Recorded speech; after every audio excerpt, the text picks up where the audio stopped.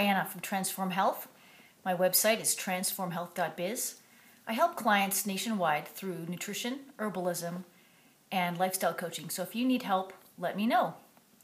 I wanted to talk with you today about antibiotic use and how to recover from them. I have a family member on antibiotics. I'm kind of bummed that they're on it. I just don't want them to end up with the problems I've had, which is digestive issues and as well as lowered immunity.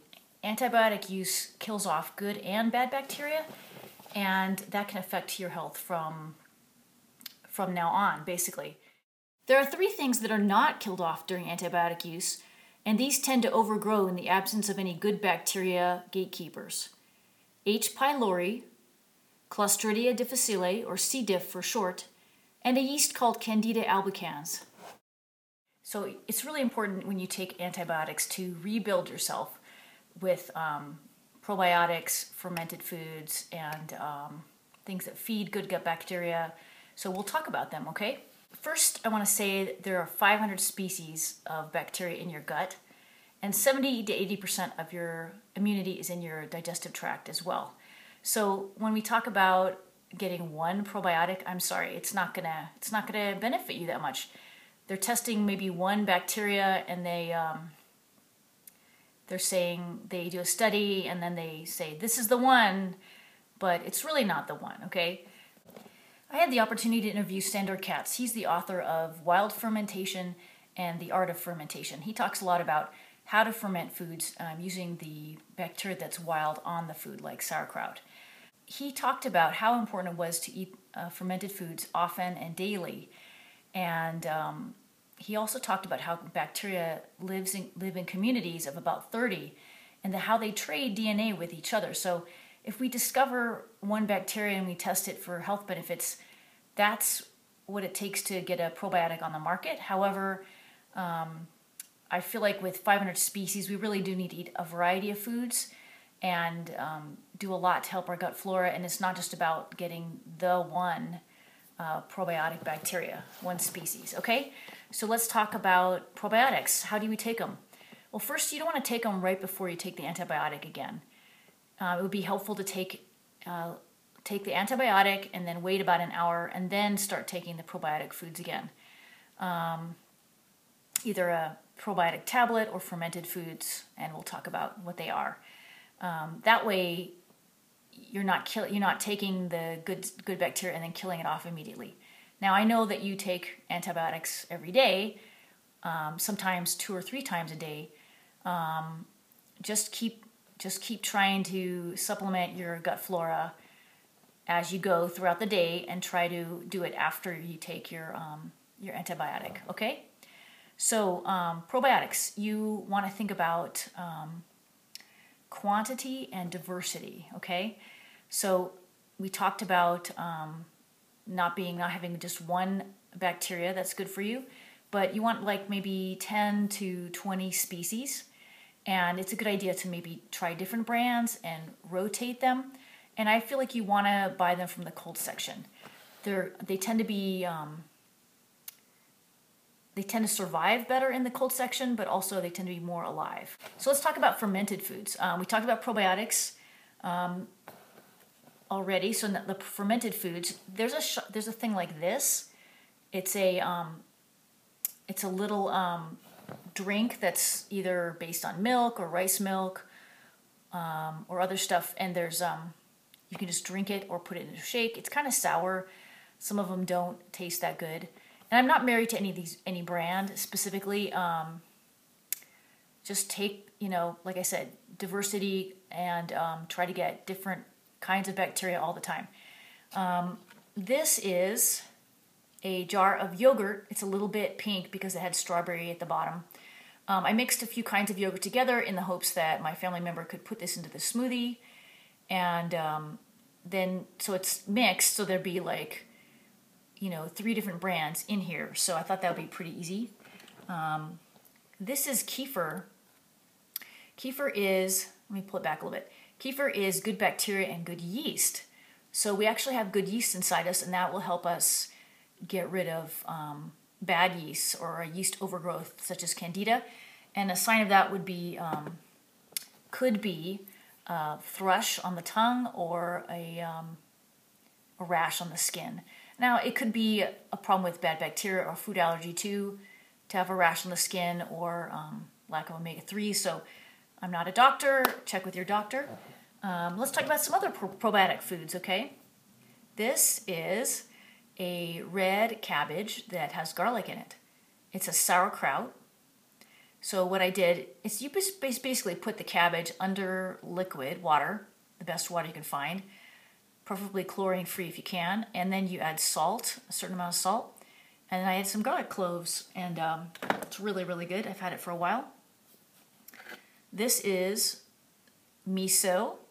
It's fermented soy and rice, and this is the form of soy you want. It doesn't take away vitamins from your body when it's been fermented. If you eat just raw soybeans or edamame at the Japanese food store, you might actually be taking vitamins out of your body because there's a presence of anti-nutrients around the soybean. They tend to bind with our vitamins and wash them out of the body. And to read more about this, you could check out Nourishing Traditions. It's a great book about nutrition. Or you could read on the Weston Price website, the Weston A. Price Foundation, that is. Okay, let's talk about some other probiotic foods. I have a list here because I didn't think I could remember them all. Kimchi is one. Pickles. There's a Russian drink called kvass. It's often made with vegetables like beets, but you can make it with lots of stuff. And the advantage of these fermented foods is they're sour naturally. So if they're fermented, they produce lactic acid, and so that environment, if you're eating that, it helps your body to combat bacteria. It's harder for it to live in that environment. And our gut flora produces lactic acid as well. So we talked about yogurt. There's an Indian drink called mango lassi, or just lassi. Creme fraiche is a fermented cream, as well as sour cream. These are really, really good. If you can find a good source of cream or milk and make your own, it's awesome. There are cultures available online called yogurt starter or kefir starter, or kefir grains.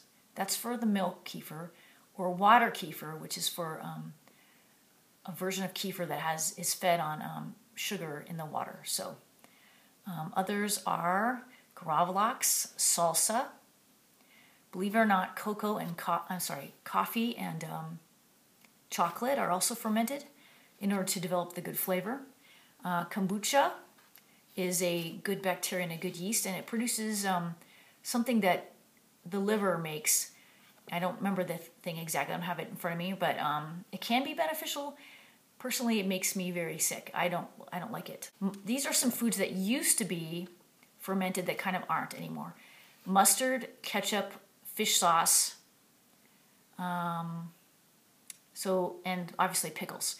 So if you want to get pickles, go to the cold section, or sauerkraut, go to the cold section, and they should be there. If they're canned or they're warm somehow, they're not really going to do as much for you. It is true that if bacteria get killed off through heat or through freezing, like if you had frozen yogurt, they do benefit us still, but not as much as if they're alive and fresh.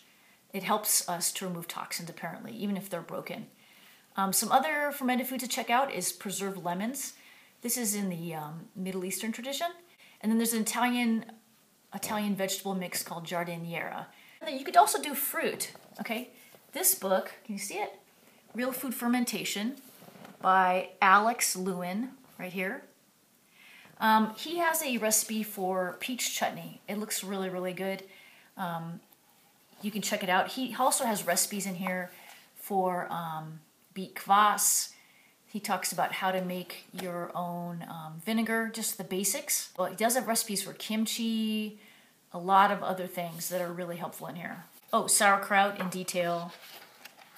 He seems like he really knows what he's talking about. He talks about kefir, creme fraiche, butter, and buttermilk. There is actually a cultured version of butter. He also has a recipe for salsa, and the peach and plum chutney that I mentioned. If you want to check out the salsa recipe from Nourishing Traditions, that's also really great. And she has a bunch of recipes for preserved food, including mustard, which was literally just salt and mustard, I think, or it might have mustard powder. I think it might have had maybe whey in it. Whey is the liquid from yogurt, so it's often used as a starter. Sometimes you can also do is add a probiotic to your fermented foods. I find that's an easy way to enhance what you already have going on. The salt sort of holds the fermented food in a safe state until the bacteria can grow enough to protect it. But you could also add probiotics, anything you want to grow. And a lot of my information came from a super great book by Dr. McBride called Gut and Psychology Syndrome.